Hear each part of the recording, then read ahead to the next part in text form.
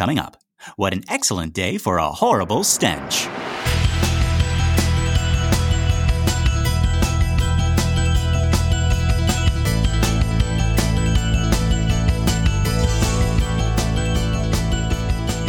Well, howdy, folks, and welcome to Minute 63 of The Exorcist Minute, a show where we endeavor to examine, extrapolate, and excavate The Exorcist, minute by terrifying minute. My name is Lester Ryan Clark. And I'm Keenan Diaz. And we'll be your holy guides on this journey through what some have called the scariest movie of all time. So, our minute begins with the psychiatrist saying, "I'm speaking to the person inside of Regan now." And it ends with us peering through some blue bleachers at Karis running along a track. Yes, but before we get a little well-needed fresh air and exercise, let's go to that room at the top of this minute where our psychiatrist is breaking through and making contact with the person inside of Regan. Folks, I've been waiting for this one. I have another reading for you that I cannot wait to share. So if you're ready and you're not too scared, dim the lights, make yourself comfortable, and let's have a listen. A reading from the Book of Blatty. "I am speaking to the person inside of Regan now," the psychiatrist said firmly. "If you are there, you too are hypnotized and must answer all my questions." For a moment, he paused to allow the suggestion to enter her bloodstream. Then he repeated it. "If you are there, then you are hypnotized and must answer all my questions. Come forward and answer now. Are you there?" Silence. Then something curious happened. Regan's breath turned suddenly foul. It was thick, like a current. The psychiatrist smelled it from 2 feet away. He shone the penlight on Regan's face. Chris stifled a gasp. Her daughter's features were contorting into a malevolent mask, lips pulling tautly into opposite directions, tumefied tongue lolling wolfish from her mouth. "Oh my God," breathed Chris. "Are you the person in Regan?" She nodded. "Who are you?" "No one may," she answered gutturally. "That's your name?" She nodded.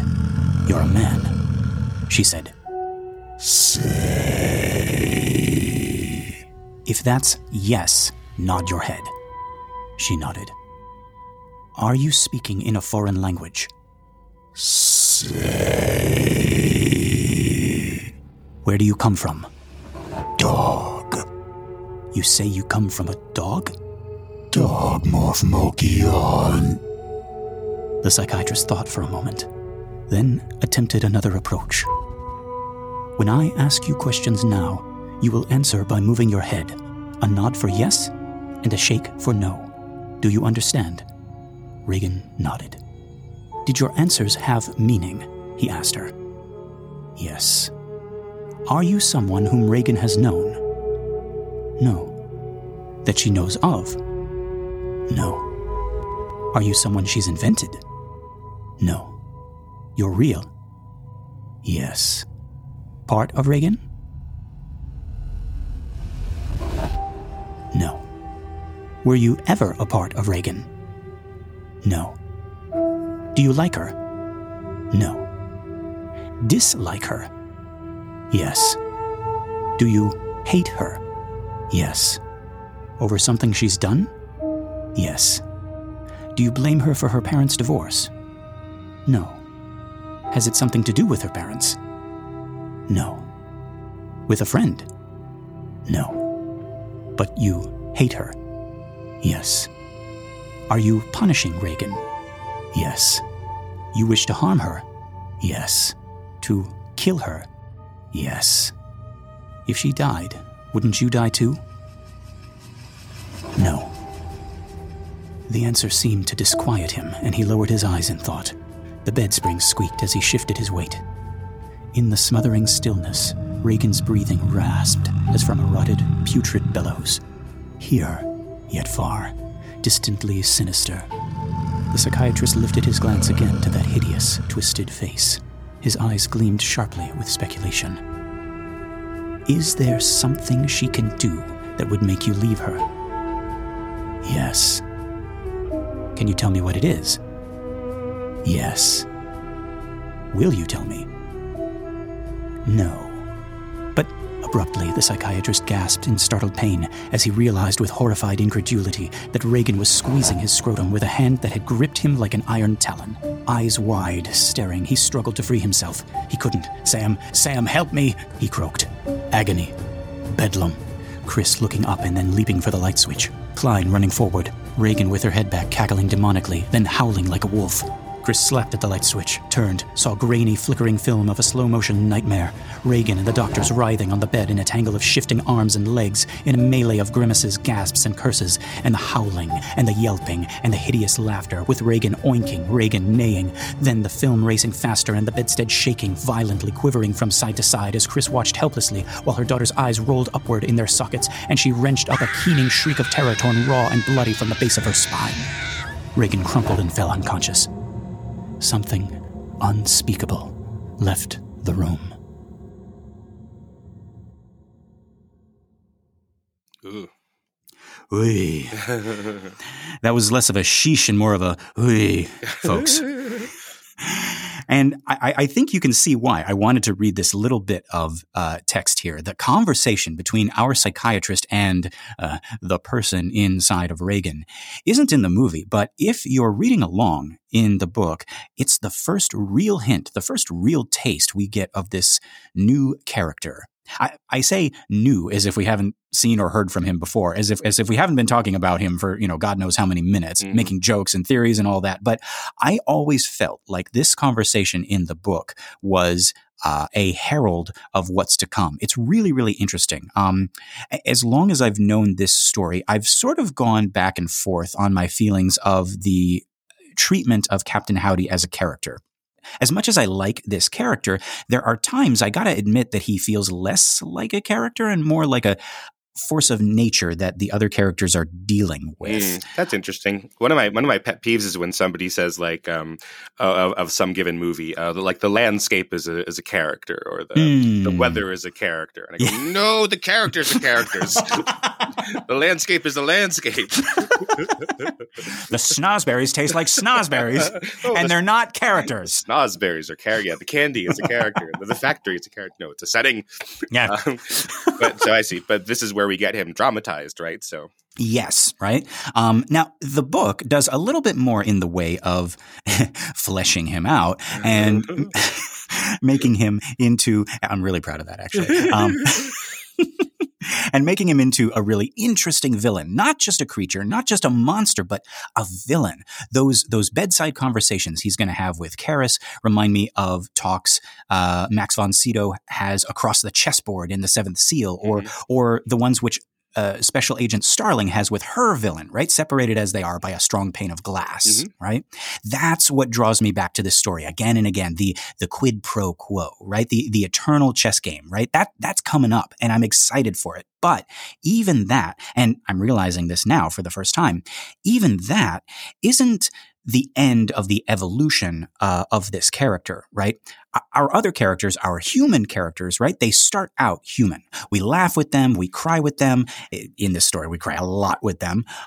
We know them. We know them intimately. We know Chris and Karis better than they know themselves. In both the movie and the book, there are times when we are these characters. We are sobbing with them, having just received some terrible news, or we are sitting up with them at night, contemplating some terrible existential question about life and death and faith. We are not allowed to know Cap'n Howdy in this same way. Cap'n Howdy is unknowable. He is no one, as he says, right? And that's by design, right? How do you humanize something that isn't human? How do you identify with a demon? Do you mean it's by Cap'n Howdy's design or by the Blatty's design? I think it's by both, Keenan. Like, previously, if you look at stories about, somebody walking on the road and they meet the devil late at night and there's this exchange, right? Or we have Faust and Mephistopheles and stuff like that, right? Like, we make him into a character, right? But I guess canonically, Catholically, right? we're not supposed to put human qualities onto I guess angels or demons, right? They're in a separate category, right? Right. Like, we have motivations, we have weaknesses, we have fears, right? But they're almost in completely different category than us, right? So it's interesting when, like, I remember even Max von Sydow saying that, you know, before taking on this film, he always saw the devil as a bit of a loser, as a bit of a, like, you know, kind of like this, butt of all the jokes in all of his fairy tales that he had growing up, right? I think that's in one of the documentaries that we saw. I think, The Fear of God, I believe it is. And he's talking about, how, like, his, I guess, relationship with the devil comes from all these fairy tales where the devil is a very human character, right? And we don't, I guess we kind of like, that's our default, right? We can't help but put human qualities into even when we cast, like, you know, God in a story that we're doing, right? Like, I'm thinking of John Milton, right, in Paradise Lost, right? God is a character, right? We don't know anything but human emotions and human fears and human desires, right? So every character that we put into our stories is going to be essentially a human character. Well, that's really interesting. Like, a lot of the pantheonic religions, or the polyistic religions, like, I can't speak for all of them, but I don't know all of them, obviously, but a lot of them have very emotional gods, right? Like they're jealous of each other, they lust for people, they have failings, and then the invention of the monotheistic god, Yahweh, right? He is above those things, right? Right. So I don't know. So even like Rama and Shiva, they have emotions, and they act out of emotion sometimes, and they can be tricked out of failures, and you know, the Jehovah is able to look at Job and say, like, how could you try to, what does he say when he's the storm? He says, like, where were you when I created the heavens and the earth? Like, how could you possibly understand in your human mind frames, like, what I have planned, or what I think? Yeah, what I am, right? I am, yeah, I am, right? I am, right. And then here we have, like, I am no one, right? I am unknowable, right? But no, Keenan, yeah, actually, that's a very good point, right? I think we talked before on this show about, like in those polytheistic days, right? Like, we had Zeus, you know, just sleeping around and being an asshole and being very, very human, and not even, and that's the funny thing is, like, not even like the ideal version of a human, right? Nope, not at all. Like just an a-hole, right?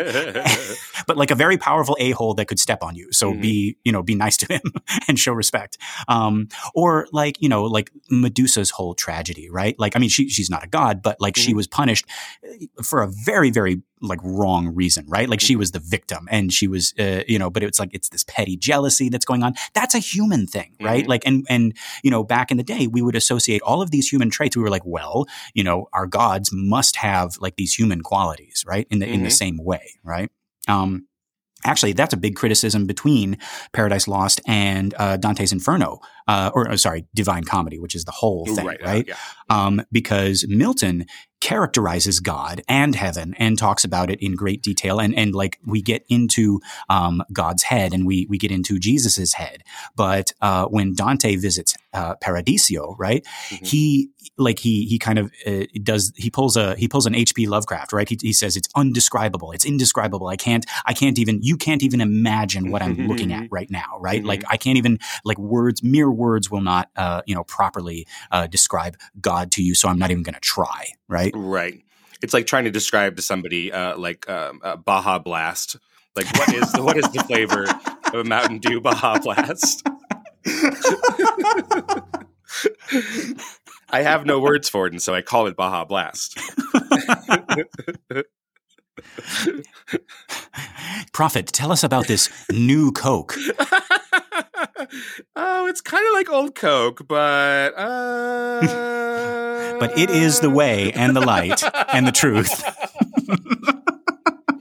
It's just Pepsi. It's just Pepsi. Yeah. All the Pharisees are getting mad again. There's Pilate. He's washing his hands. He's drinking a Fanta, though, so I don't know. No. Yeah. But yeah, like, so that was always my big thing, is like, how do you identify with a demon, right? So even as we go through this story, as we slowly meet our demon, as he slowly comes forth and answers us, I think I'm realizing now that his arc is a little bit different from our other characters, and also different from how I first thought of it, right? He's not merely a force of nature, and he's not unidentifiable. But while our other characters start out like us and perhaps teach us something about ourselves, Captain Howdy starts out nothing like us. And the scariest thing about him is his progression, his evolution into something that could be like us. Mm-hmm. I don't know. Like, this is something I'm workshopping. We may come back to this thing. We may not. We'll see. Mm-hmm. So he starts off as like ideas of the past, right? These statues of Pazuzu, and then he's embodied in the wind, and then he gets language through the Ouija board, but not a corporeal form, and then he's a face, and then he's in someone else's body. That tracks a lot, Lester. That makes a lot of sense. Yeah, he's becoming. I think like our human characters are becoming more well-rounded humans, and he's adopting human qualities, like physical ones, like you say, like a voice and a body and things like that. But I'm really, really excited for when we get a little bit later, because he's going to have some even more subtle human qualities that I want to talk about. But for now, I want to talk here about something that stood out to me. I don't know if this was intentional or not, but Captain Howdy just sort of maybe unintentionally laying to rest all fears about guilt over divorce. Like, the psychiatrist is like, do you blame her for her parents' divorce? No. Like just immediately, right? Like, it's not your fault, Regan. It's not your fault, but I also hate you. I think it's really interesting, right? Because that's the right thing for the psychiatrist to ask, because the psychiatrist thinks that Regan, this is Regan's imaginary friend, and Regan is working out her business there. So if Captain Howdy were to say yes, then the psychiatrist, I'm thinking just from Blatty's perspective, then the psychiatrist would think that, oh, this is what's, this is case closed. This is what I thought. Exactly. This is the only answer I was thinking was going to happen. So the demon has to say no from Blatty's point of view, but then you're right. It adds a weird, not bad, but weird texture to that. Yes, right. And every time I read that part, I was always like, it's like, God, I kind of wish Regan were awake to hear that part of it. Like, him just blatantly saying, like, no, that's not it, right? Because obviously that's what he whispers to her in order to torment her, right? Like, he's lying to her. He's saying that this is all her fault, right? He's saying that her parents don't love her, like she's a bad kid, a bad person, all this stuff, right? That we can only imagine, right? And we also got Chris worrying about it as well. So even if she thinks this is just Regan's subconscious talking, to hear it just say no like that has got to be some sort of relief, maybe? Or I don't know, actually, because like now even the psychiatrist is lost. He's like, okay, what the hell is the problem then, what right? is like, your deal, girl? Yeah, like divorce guilt I can deal with. Like, what is this, right? Right. Regan's not like other girls. Yeah. Divorce doesn't faze her. That's so Regan. There we go. That's the other TV show spinoff, right? There title, must right? be a meme. There has to Regan. All right, I need to pull this up and see. Listeners, if that isn't a meme, somebody go and make that. It's like, that's so Regan. That has to be like. It already exists, Keenan. All I see is Ronald Reagan with Really? Yeah, that's so Reagan, and it's Ronald Reagan. Well, there we go. So Reagan. Yeah, but I don't see any Reagan McNeil. Folks, you're welcome. Like, go out, go forth, and post that meme on all of the Exorcist Facebook fan pages. And direct them to our show. Yeah, you'll be the belle of the ball. You will. Oh, great. Well, anyways, we're looking for more merch, Exorcist-style memes and merch. Send them our way. Yes. However weird they are, we'll love them. Reagan Pez dispenser. Only green Pez's, though. And, Colorforms. Let's bring those back, guys. Colorforms. Yeah. I don't know what that is. What's a Colorform? It's like a sticker that doesn't stick. Oh, I'm intrigued. I'd like to purchase your company for $50,000. Colorforms. Just Howdy Enterprises. Yes. I'm the head of this corporation. I'm literally just a head. Actually, just a face. Wait. So why would you use a Colorform as opposed to a regular sticker? Because you can reuse it. So it's like, yeah. It's so a Colorform comes with. talking about color forms now. Well, I've never heard of it. Well, no, it comes with like a backdrop. It's almost like a background and animation cells. Oh, okay. But they're these little plastic, little vinyl, like see-through things with the characters painted on them, and you just stick them on the scene, right? Mm-hmm. So it would be, like what do we got? It would be He-Man, it would be Castle Grayskull, and like there would be like you'd have Skeletor and you'd have He-Man and you'd have like all the little, you have Orko and you just like stick them on you just stick them in places and make little scenes. Okay. And then you could unstick them and put them somewhere else because they're just, like these little vinyl, these little plastic things. Yeah. So there you go. And that's the kind of nostalgia that's going to send our podcast to the top, I think. I think so. You remember whatever it is that Lester was just talking about? Because I don't. Colorforms, Keenan. Colorforms. Yes. We got Exorcist Pogs. Come on. I'd love to see some Exorcist Pogs, yes. That would be great. Yeah. A little Pazuzu head slammer. Boom. All right. Where are we? Okay. Yeah. Okay. So, yeah, we were talking. Oh, yeah. Right. Back to the Divorce Guild. Right. Remember how when your parents got divorced? That's the Lester and Keenan nostalgia hour.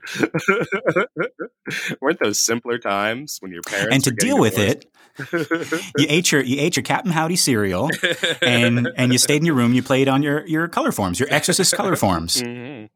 Right? Oh boy. The power of Christ compels you to go out and get another box of cereal. No. That would be Cap'n Howdy's rival cereal. That would be Christ Flakes.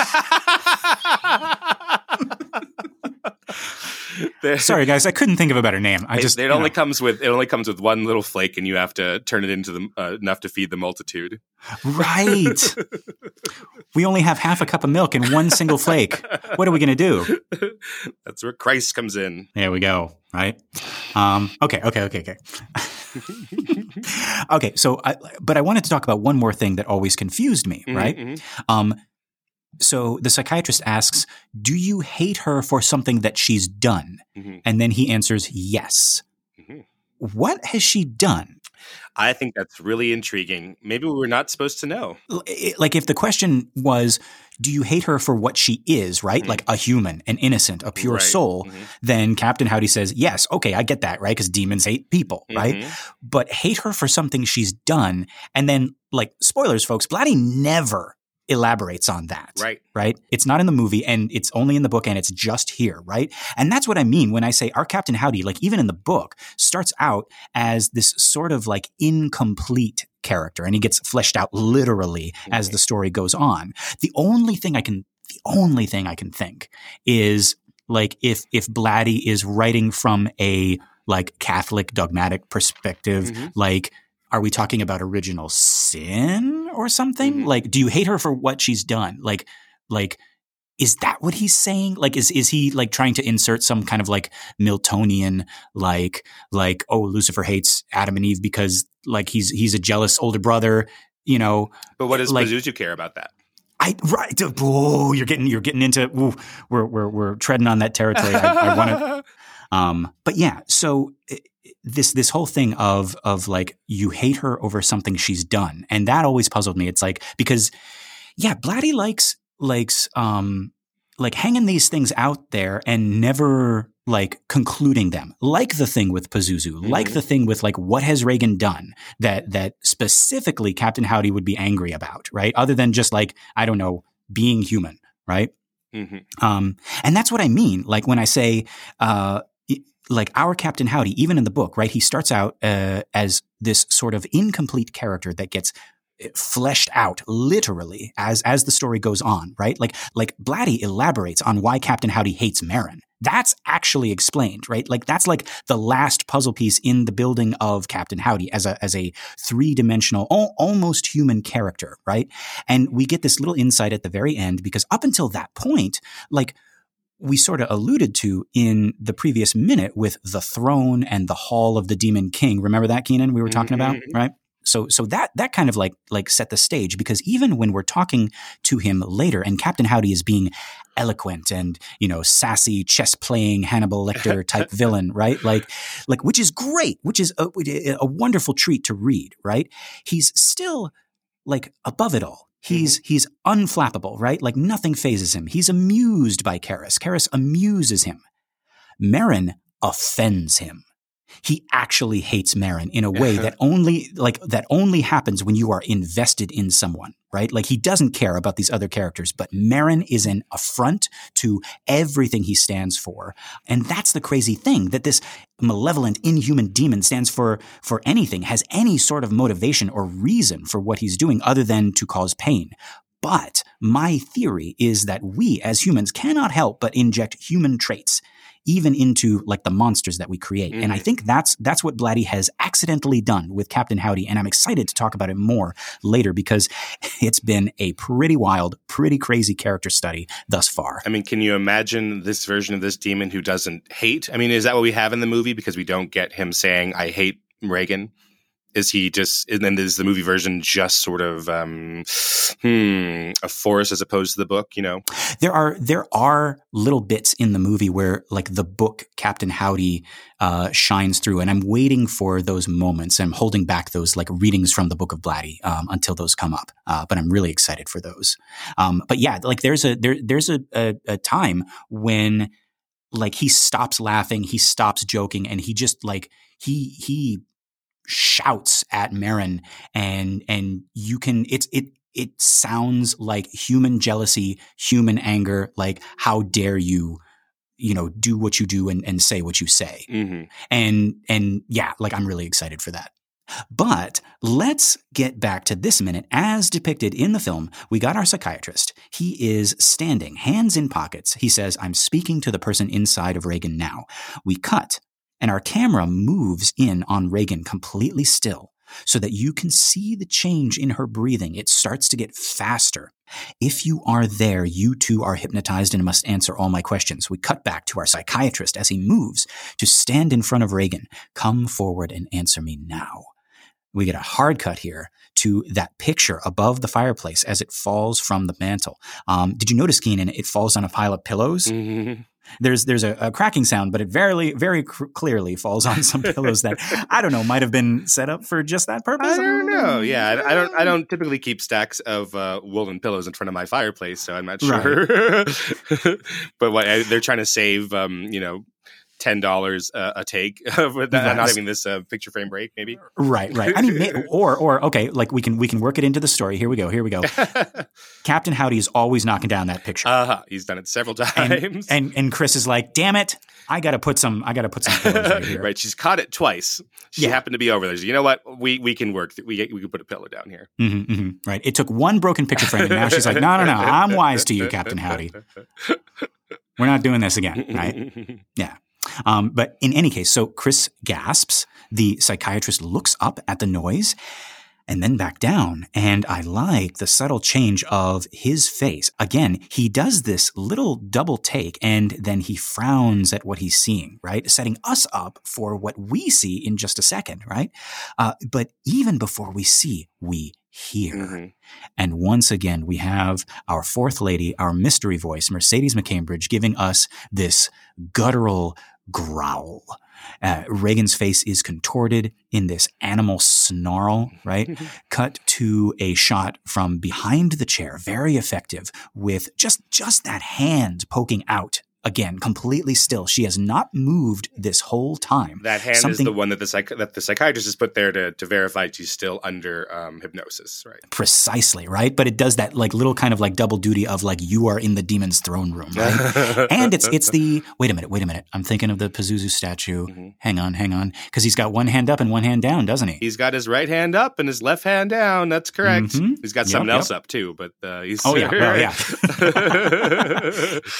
Now, Chris and Dr. Klein are moving back from what I'm guessing is a foul stench. We got Chris coughing and choking and covering her nose and mouth, and Dr. Klein trying to be like a little bit more polite, right? Like he doesn't cover his nose, but he like moves away, like he turns his back and he moves further into the room, right? Away from Regan. It takes us a little while to figure out what's going on in that shot, I think, because each of the actors is taking, maybe because you had read the book, etc. Right, yeah. But each of the actors comes to it at a different time. So Chris is actually picking up this picture that has fallen off the mantle that lands on the pillows. And then she's the first to react and cover her mouth. And then Dr. Klein reacts. And so it takes a little bit, I think, before it's a smell thing. Right. Now, I've heard a rumor that Friedkin used actual rotting eggs and meat and stuff at some point to get his actors to react. And that little factoid, that little blurb has been pasted under an image of this scene. Do we have any way to verify that this is that A, that this is true, that he did that ever, and that B, that this is the scene that he did it in? I haven't seen that, but I wouldn't put it past Friedkin, knowing the kind of director that he is. But I don't know. I think it's pretty easy to pretend to smell something bad. I don't think that's a really difficult skill for an actor to have to worry about. Of course. Keenan, okay, so this wasn't in my notes, but now I'm just wondering, what do you think this smells like? What Pazuzu's burps smell like? There we go. You know what? That growl by Mercedes McCambridge, that did kind of have like a burpy texture to it. So I think if anything, that gave us a little bit of a hint. Oh, God. Well, so I don't know. It's coming from her mouth, and it's what is this smell? Jeez, when I think of the worst smell I've ever encountered, I don't know why. I remember, this is very gross, but I have a very distinct memory of myself vomiting at a young age. The first time I think my earliest vomiting memory, and I just overeaten, and I had been eating, pardon me, everybody, but macaroni and cheese, as you do as a young child, and root beer. So macaroni and cheese, root beer, and vomiting that up, and seeing now all of a sudden brown macaroni and cheese. And that's usually what I go to my own mind's eye about gross smells. Yeah. Yeah, macaroni and cheese and root beer. Okay. Oh my God. Ooh. Keenan, have you ever smelled a used protein shaker? Oh, that's been left out? No, I don't do the protein shake thing. Okay. So yeah, folks, that is a smell that I am very, very familiar with. So I drink whey protein, for workouts and everything like that, and just to get, my protein quota in for the day, right? Just keeping track as Lester, as a bodybuilder. This is only the third time in 63 episodes that you have mentioned this. So yes, I'm just applauding you. Okay. Yes. We're gonna change the cover of this podcast, and it's just gonna be me posing, right? We're gonna be in Father Marin's costume, but the arms are ripped off, and it's just like my bare guns, No, I am surprised at how little you talk about it compared to you get most of the time people who work out and especially bodybuilder type people they corner you at parties, and it's all they want to talk about. So.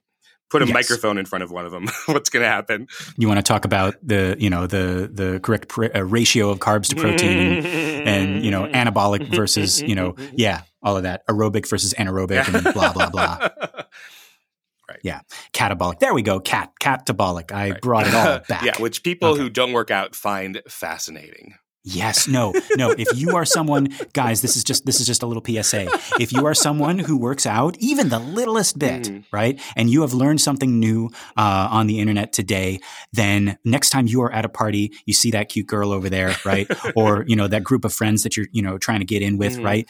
Just tell them about how you have to have 1 gram of protein per pound of body weight, right? And if you're trying to build muscle, it's 1.5 grams, right? Right. They're fascinated by math and your body. They love it. Yeah. Give proper lifting advice to somebody who is bigger and stronger than you. They will appreciate it to no end. Right. Yes. Okay. All right. But no. Like all that to say, folks, yeah, if you do like have protein shakes and everything like that, clean those things out because, and like, even like I am like, I almost clean them out religiously, but, there is a smell that comes from like after drinking, the whey protein mixed with water, and then you just leave that out for 5 seconds before cleaning it out, and you get a whiff of that empty protein shaker bottle. Oh boy, that is what I think Captain Howdy's breath smells like. Woof. But no, you gotta like deep clean that thing. Like I do it, like I hand wash it and then I put it in the dishwasher, and it still doesn't like get all the way out. It's like in the plastic. It's like, ugh. Yeah. That's why I have so many bottles, because I can't deal with that. Ugh. Because I work out. Lester works out. Yeah, there's going to be a quiz at the end of the Exorcist Minute. When is Lester's chest day? Right? Who is Jesuit Dean? Does he work out? No. Okay.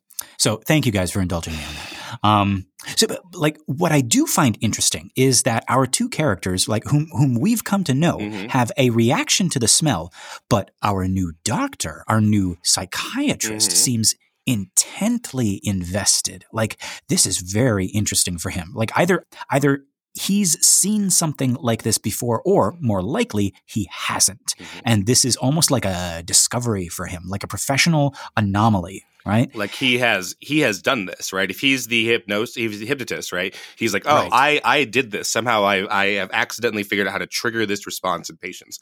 So for next time, let's try to think of what I did. Yeah, he's seeing dollar signs. he's seeing Nobel Prize. He's seeing psychiatrist color forms. Right. He's, like all of that stuff, right? Yeah, he's going to get his own TV special, Belching with the Stars. He's going to put the Brady Bunch under hypnosis and see what they all had for breakfast. What does Paul Lynde smell like? Hold on, we need to come up with the punchline for what does Paul Lynde smell like? Sarcasm. No, but what would he say? What would Paul Lynde say? He'd say, oh yeah, because God, if only he were here, he would have the perfect answer. Right, like 3 margaritas and a sailor.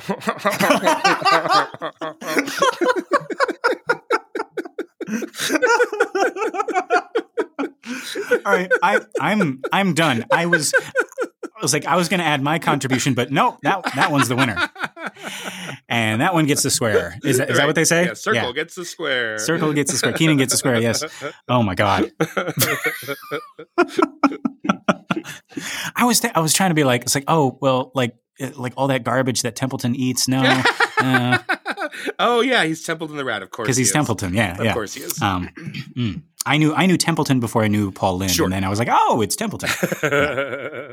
Imagine Paul Lynde as one of the priests. I bet he would like to do that. Yeah, that would be awesome, right? As Father Cutesy Flip for sure. Oh yes, no, he would be Father Dyer. Yes, but in that movie, he would like accompany Karis and Marin to the bedroom, and then he would make like an excuse to be, I was like, I left my I left my microwave on. I gotta something like that. Like he would make a funny like Cowardly Lion excuse to leave, right? Right. So I gotta go back down the stairs. I gotta watch my step, I guess. Right. There's only enough room for one woman in a shawl in this room. Oh, God. And you got me laughing like Mercedes. Okay, anyway. We have fun here, folks. We do. We hope you enjoy it. Jesus, we keep getting distracted. Yes. Okay. Person inside of Regan. Right.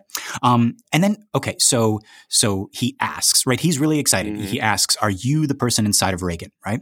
And we cut briefly to Regan, eyes still closed, and her face seems to relax. I guess we could take that as like, now Captain Howdy is here. Like the snarl was him arriving, and now he's like settled in. But then, okay, that doesn't jive with like I had suspicions that he was always there. So I don't know. Right. In any case, like he's calmed down. He's a little bit more relaxed, right? Like just had to get that off of his chest, right? that thing, right? Our psychiatrist gets even closer. Dude, not a good idea. Mm-hmm.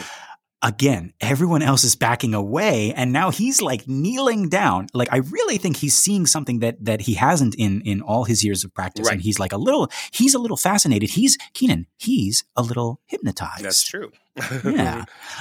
So we cut to Chris all the way back, in the back of the room, and now she's got like a handkerchief over her mouth, right? But she's still very much like intent. She's watching this thing, right? Like she wants answers too, right? Like she's not so disgusted, not so repelled that she's gonna leave the room and not get a goddamn answer, right? Like who are you, right? Like we hear the psychiatrist say that, and then we're back to Regan's face. She looks up, and damn, even before her face changes, right?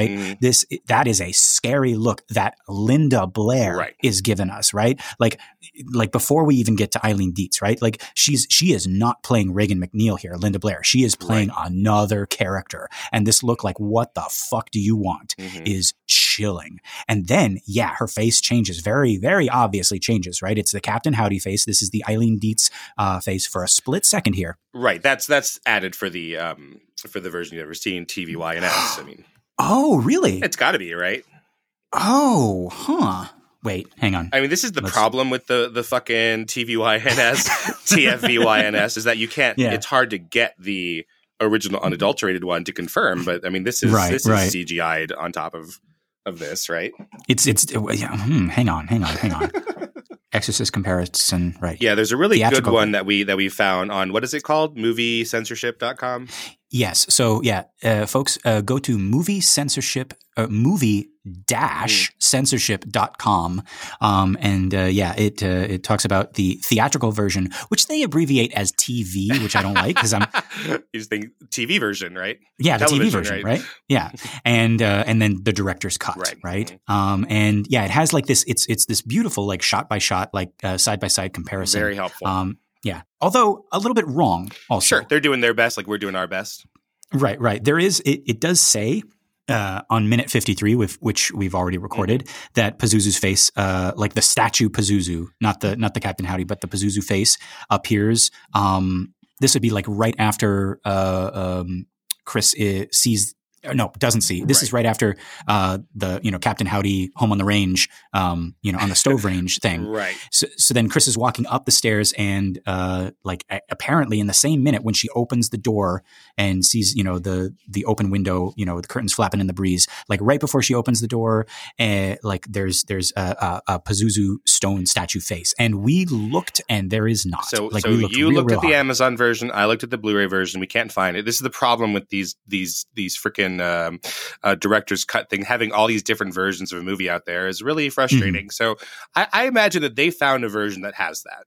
I don't think they just made that up. That's come from someplace, But I specifically remember seeing that, but just not in this place. Okay.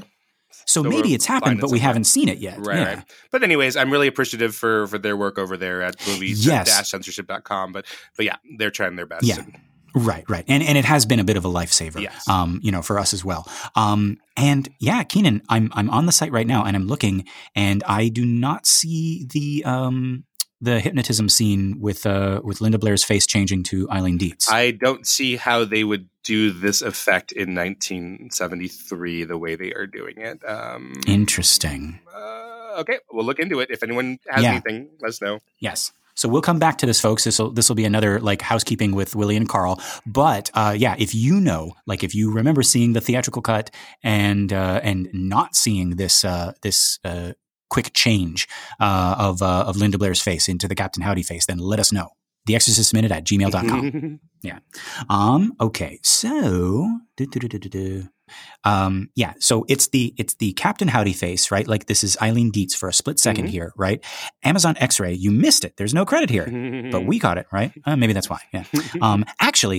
Actually, Keenan, this might be one of the only, or maybe the only shot where we have like the three actresses together, right? Yeah, that's probably true. it's still Linda Blair's body. It's Mercedes McCambridge's voice, that growl. And we got Eileen Diez's face superimposed on here, right? So we got the big three right there in this one shot, right? Is there another time we're going to get that? I'm literally in the same frame. I don't believe so, but let's keep an eye out for it. Yeah, we'll have to keep an eye out. So in any case, we get a flash of movement. We barely even know what we're seeing, but at the last minute, we realize that Regan has finally moved that hand that was hanging suspended in the air, right? And I just realized that this could be a subtle hint that she was never hypnotized at all. Right. The fact that she used that specific hand. That's what I think it is, right? She's like, okay, psychiatrist, look at your little game we've been playing. I've been playing it back. I got you. Yeah, right. And where does that hand go? We know where that hand goes, folks. It goes right to the spore psychiatrist Jules and squeezes with demonic strength. Poor guy jumps up from the chair. Actually, he doesn't jump. I don't think he can jump. But he gets up from the chair. Chris is up too, staring in shock and horror at this new development. And then we get a quick establishing shot, right before a very interesting, I would even say, Hitchcockian shot. Hitchcockian. Oh, no. Oh, boy. There we go. Shut it down. We're done. But Keenan, could you tell us a little bit about where the inspiration for this specific shot comes from? This weird falling thing. Yeah, so we have this camera that is attached to the actor as it's falling. It's some kind of rig that's keeping the relationship between the actor and the camera steady as they're falling back, right? Yes. And that is not exactly how they do it in Psycho, but it has the same feeling in Psycho, right? So you're talking about the shot of Detective Arbogast getting his face sliced and him falling down the stairs, I'm guessing. Yes. Uh-huh. Yeah, that one is done on a really interesting rear projected shot. So we have Martin Balsam doing his stunt, and he rather than throwing him down the stairs, which is what Friedkin probably would do, actually, just why don't we actually slice you across the face and actually throw you down the stairs, right? Yeah, they have a rear projection of the staircase and the bottom floor of the Bates house, and they have Martin Balsam just act it as if he were falling down the stairs, and I like that shot because it's kind of really. The disconnect with the special effect is really kind of sickening. You see him floating and struggling to hold on to things when you can tell it's impossible because he can't actually touch anything because he's not in the same place as those stairs in that shot, right? Correct. Yeah, yes. This one is a little bit different because it's done in camera where we have a rig to the actor, and so so it's really interesting how we both think of the exact same shot, but they're done entirely differently. Yeah. I've seen clips, behind the scenes clips, and it looks like do they have it attached to his stomach, or that's what it looks like to me? Yeah. So yeah, and it's just staring him in the face, and then he's slowly, but maybe not so slowly, kind of being lowered down to the ground, right? Yeah, and that way the distance between the camera and him is always the same. Yeah, right. So is that okay? So from that, are we supposed to take that as that's Regan's POV, she's snarling over him, looking into his eyes as they both fall, at the same time? I think that we're just supposed to see his face. We are very much him and experiencing that, yeah. But in the next shot, we do see Regan on top of him, so she's followed him all the way down. So I think you're probably right. Yeah, that's probably fair. She's sort of pounced on him like an animal, right? Like Blatty describes. Blatty does names several animals in this reading, talking about her howling like a wolf and all this stuff. So yeah, the camera follows this guy down. We follow this guy down as if we're Regan, and we have pounced on top of him. Like some sort of predatory animal. So the psychiatrist is calling out in the movie for Dr. Klein by his first name, which I think is interesting. So he calls out, right, Harold. But in the book, he's not Harold. He's Samuel. Yes. And in the script, he is Mark. So what? Yeah. So in the script, the psychiatrist says, Mark, help me. So. What? Who knows why we would have that many? Who knows why that would be? That's something why? Only Blatty would know. Why does it matter? It matters so little. Right.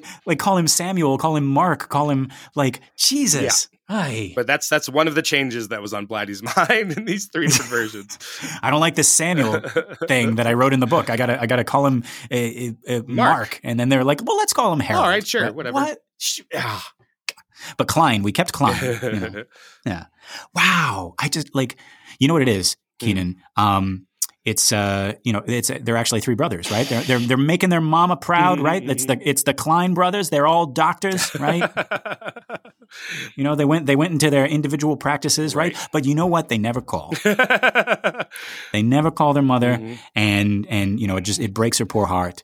And that's the unseen, unheard story of the Klein brothers, the Klein triplets.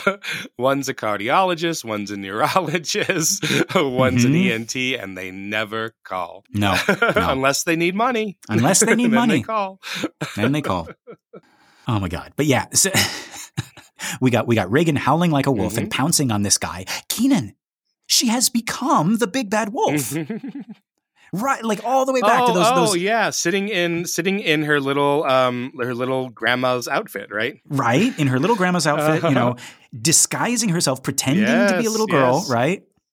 It's all coming back, folks. Remember those drawings that in the basement in the playroom, right? Or maybe they were color forms. I'm not sure. Oh yeah, you know what? They probably were. But yeah, or maybe we can better say that this is Cap'n Howdy the wolf in a costume of Regan, right? Yeah, but you're right. Yes, gross but correct. Yeah, she has pounced on this doctor, this psychiatrist, right? And it's only after Dr. Klein steps in and literally peels her off of him like a color form. And by the way, it's a very quick shot, but I think our psychiatrist has fainted, right? Like he looks out like a light, right? He more than likely needs a doctor himself now. Yeah, if you go frame by frame of this shot that you say where Klein is peeling Regan off of the psychiatrist's crotch, it's really shocking. So Linda Blair, the actor, is doing the proper thing here, where she has just balled her fists up, pressing against the other guy, so that she's not actually doing any damage. I didn't even catch that. If you go frame by frame on it, but still, it's really, really rough what she has to do here. Like she's really like ground into him. So it's probably a very uncomfortable stunt, even though they're doing it properly. Right. Oh God. Yeah. Actually, I had questions about that. Like, could this be another Eileen Dietz, like really quick change? As I'm looking at this shot here, frame by frame, that looks like Linda Blair to me. Okay, all right. But I don't know. Maybe they just did a really good job of hiding Eileen Dietz. That was her job, and that was what they did. But no, that's Linda Blair, because we pull out some more and we start to see her face much more clearly. That's Linda Blair for sure. Okay, all in the same shot. Okay, yes, yeah. But she does. This stagecraft stunt, right? Like if I'm supposedly pulling you by the hair of your head. Correct. I don't actually get any hair of yours in my fingers. I put a fist and I put it on top of your head, and then you can control where I am. Right. Right. So then you would put the fist on top of my head, and then I would grasp your wrist, right. And then we would both struggle, and like I guess the point of like contact of like pulling would be my grip on your wrist, basically. So they're doing that with Klein gripping Linda Blair's, or Barton Heyman gripping Linda Blair's wrist to do that. So she's not, so as she's struggling and screaming, she's not actually able to punch the psychiatrist in the balls, in the jewels, right? But I guess Barton Heyman could by accident. Yeah. But it looks like they're doing everything right. But it's still just must be a very uncomfortable stunt to have done for everybody involved. Yeah. For anybody that has jewels, that would be a very, very dangerous and uncomfortable stunt if anything went wrong. Right. Yes. Ooh, yeah. But yeah, so Dr. Klein peels Regan off this guy, and they struggle a bit before falling back on the floor. And Regan is now stretched out, arms wide in a cross, looking very much like she's being crucified herself, right? And she lets out this scream, and I can't tell, but I think this is still Mercedes McCambridge. It's definitely not Linda Blair's, or is it? I don't know. Keenan, like, what do we think is going on here? I agree with you. I think it's McCambridge, or potentially, McCambridge plus Blair together, but it's not just Linda Blair doing it by herself. That couldn't be, right? Yeah. Yeah, it's too. It's definitely not just her. Yeah. But yeah. So, and now, correct me if I'm wrong, Keenan, we get a very special cut here. Is this an L cut? Right. It is an L cut because we have the sound from the previous shot bleeding into the next scene, right? Hooray! Hey. And I think, I wrote this note before seeing the other one. No, we did have another L cut before this. We probably had a bunch that we're just not noticing, yeah. Yeah. But yeah, so But yeah, recently we've been saturated with J cuts. So this was a cool little L cut, and I'm like, yay, an L cut, awesome. But yeah, I'm actually thinking ahead of one other L cut in which we also cut from Regan screaming. And I wonder if that's intentional, like that both of these L cuts cut from a screaming demon to, I think the other one also cuts on Karis, if I remember. Yeah. So I don't know, something interesting to think about for when it comes up again. But yeah, so this cut almost gives the impression that Regan's voice is so loud that it can be heard like all the way out there, like it's echoing throughout this little town, right? And so in this little town, we have a little school. With a little field and a little track and a little guy running on it. And I think it's safe to say that this little guy is a little troubled. He's out there for the specific purpose of tiring his body out. This marks the beginning of a new chapter here in the book, and I'd like to read it to you now. You guys are lucky. You get 2 readings from the Book of Blatty in this episode. So, we are blessed. Yes, we are. This one's a little shorter, but yeah, we'll just go into it. So, a reading from the Book of Blatty, Part 2, The Edge, Chapter 5. Cupped in the warm green hollow of the campus, Damien Karis jogged alone around an oval, loamy track in khaki shorts and a cotton t-shirt drenched with the cling of healing sweat. Up ahead, on a hillock, the lime-white dome of the astronomical observatory pulsed with the beat of his stride. Behind him, the medical school fell away with churned-up shards of earth and care. Since the release of his duties, he came here daily, lapping the miles and chasing sleep. He had almost caught it, almost eased the clutch of grief that gripped at his heart like a deep tattoo. It held him gentler now. 20 laps. Much gentler. More. 2 more. Much gentler. Powerful leg muscles, bloodied and stinging, rippling with a long and leonine grace. Karis thumped around a turn when he noticed someone sitting on a bench to the side where he'd laid out his towel, sweater, and pants. A middle-aged man in a floppy overcoat and pulpy, crushed felt hat. He seemed to be watching him. Was he? Yes, head turning as Karis passed. The priest accelerated, digging at the final lap with pounding strides that jarred the earth. Then he slowed to a panting, gulping walk as he passed the bench without a glance, both hands pressed light to his throbbing sides. The heave of his rock-muscled chest and shoulders stretched his t-shirt, distorting the stenciled word, philosophers, inscribed across the front, in once-blade letters, now faded to a hint by repeated washings. Ooh. Again, I feel this in my bones. As somebody who works out and exercises. No.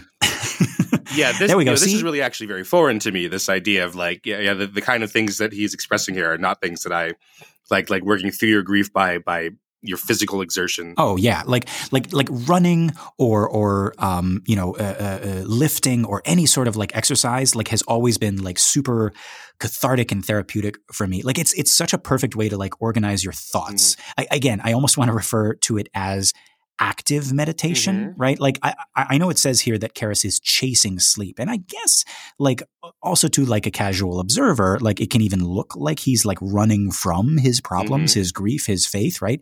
And maybe he even thinks he is, maybe he even feels guilty for like running around the track rather than like sitting and letting his thoughts run around his head.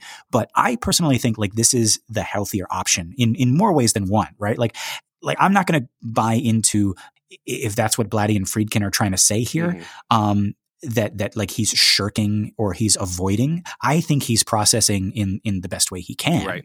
And it's one of those, like, I think Stephen King said it, ironically, he was talking about vomiting, but he says like those kind of like things are like really, really good at clearing your head because like when you're doing it, you can't think of anything else. Right. And it kind of like, I don't know, it for me, it like sweeps up the cobwebs and it, you know, hushes the voices in a way that you can still like manage them and deal with them and, like organize them in like a way that you can like solve problems or like come to terms with like whatever's going on. But yeah, so I think that's what he's doing here. So we notice a couple of differences here. He's obviously dressed for colder weather. Mm-hmm. Again, I think the seasons are different from the book. Like this would be sometime after Halloween, right? Whereas the book has like all of this taking place in the span between April Fool's Day and Mother's Day. So no khaki shorts, no T-shirt, no philosophers either, right? I would have liked that touch. Instead, we get Georgetown, which Do we know what that philosophers means? Oh, there's a whole thing in the book, right? Like he was on a team. It was theologians versus the philosophers, and like there's this like very clever banter between Kinderman and Karras, and he's like, what does he say? Like he's like, theologians 1, philosophers 0. Am I correct? And Karras is like, no, philosophers 0, theologians 1. Or no. He said, I said the same exact thing. Kinderman just writes it down. He's like, yeah. and he's like, no. Theologians 0, philosophers 1. And it just this clever, like, and we're going to get to that. Like we get a little bit of it in this minute, and we get even more in the next minute, which I'm excited to talk about. But but instead of the whole philosophers thing, we got Georgetown, which, it's fine. But we see that our guy, Karras, he's running, that mask is on again, or is it a mask, right? Could it be the face of intense concentration, right? Like, what are his eyes seeing right now in this brief shot? Like he's running at us, and then, he passes us, and then we are behind the bleachers, right? Almost as if we're spying on him, right? Like, what's up with that? Like, who are we, and what interest do we have in this lone and lonely priest, right? Like, I think those answers are waiting for us in the next minute. Right. But for now, let's leave our Damien to run a few more laps around the track. Keenan, is there anything else we want to talk about in this minute? I have 2 things. Okay. So I do like that this track, again, it seems like it's interesting when Blatty gets his way. So he's describing a specific track with the observatory at the edge of the track there at Georgetown, and he got it here. So that's really interesting. Yeah. The other thing is in the screenplay, I don't know what the book will say about this, when we have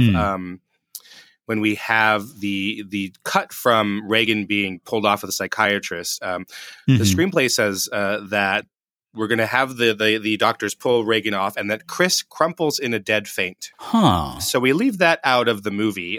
We don't have any reaction of Chris in the movie. Right. I wonder if that's because we tried a feint by Chris MacNeil in the edit. We thought, oh, that's not very interesting, or it's not very good, or that weakens Chris. But we don't have any reaction shot of Chris to what Regan has done to the psychiatrist. Yeah. And I think rightly, like, because I think it would also like take the attention away from like everything that's going on with Regan, right?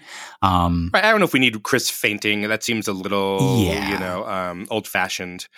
Right. But then, so then we don't have a replacement for that. We don't have a shot of Chris just thinking or screaming or anything like that. Right. There is a moment when she faints, and honestly, if she faints also in the book in this moment in the hypnotism scene, I would say take that out, because the one other moment that she faints, like the sentence ends the chapter. It actually not only ends the chapter, it ends the part, right? And the sentence is just, I'm going to try to recall it from memory. She screamed until she fainted. And that's Chris MacNeil.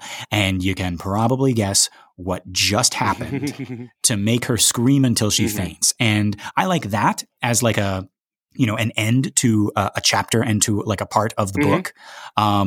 But I would say, like, if there was a moment for Chris to faint, I would say only one, and it would be that one.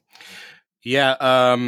In 1973, you could probably get one of those, not two Chris MacNeil faintings. Yeah. Yeah. And in the book, or in the movie, I don't think she faints. I think it's just, I think it's another L cut, right? Yeah. And it goes into the next scene. But yeah. All right. Well, thank you. Thank you very much, Keenan. So folks, this has been another excellent Exorcist Minute. I've been Lester Ryan Clark. You can catch me on all the socials as Lester Ryan Clark. And I've been Keenan Diaz, and you could find me on Instagram and Letterboxd as Howdy Keenan. Howdy Keenan. Our website for the show is theexorcistminute.com. We also have a Facebook page, so if you like us and you want to share us with your friends, just head over there. We also have a listener group on Facebook. It's called Compelling Conversations. So just request to join, and then you can be in here with us. And of course, if you'd like to leave us a message message. Our email is theexorcistminute@gmail.com, all one word. We definitely want to hear from you. What did you think of this minute? What did you think of this scene? Do you prefer the book or the movie more? All of that stuff. We would love to hear from fans, from listeners.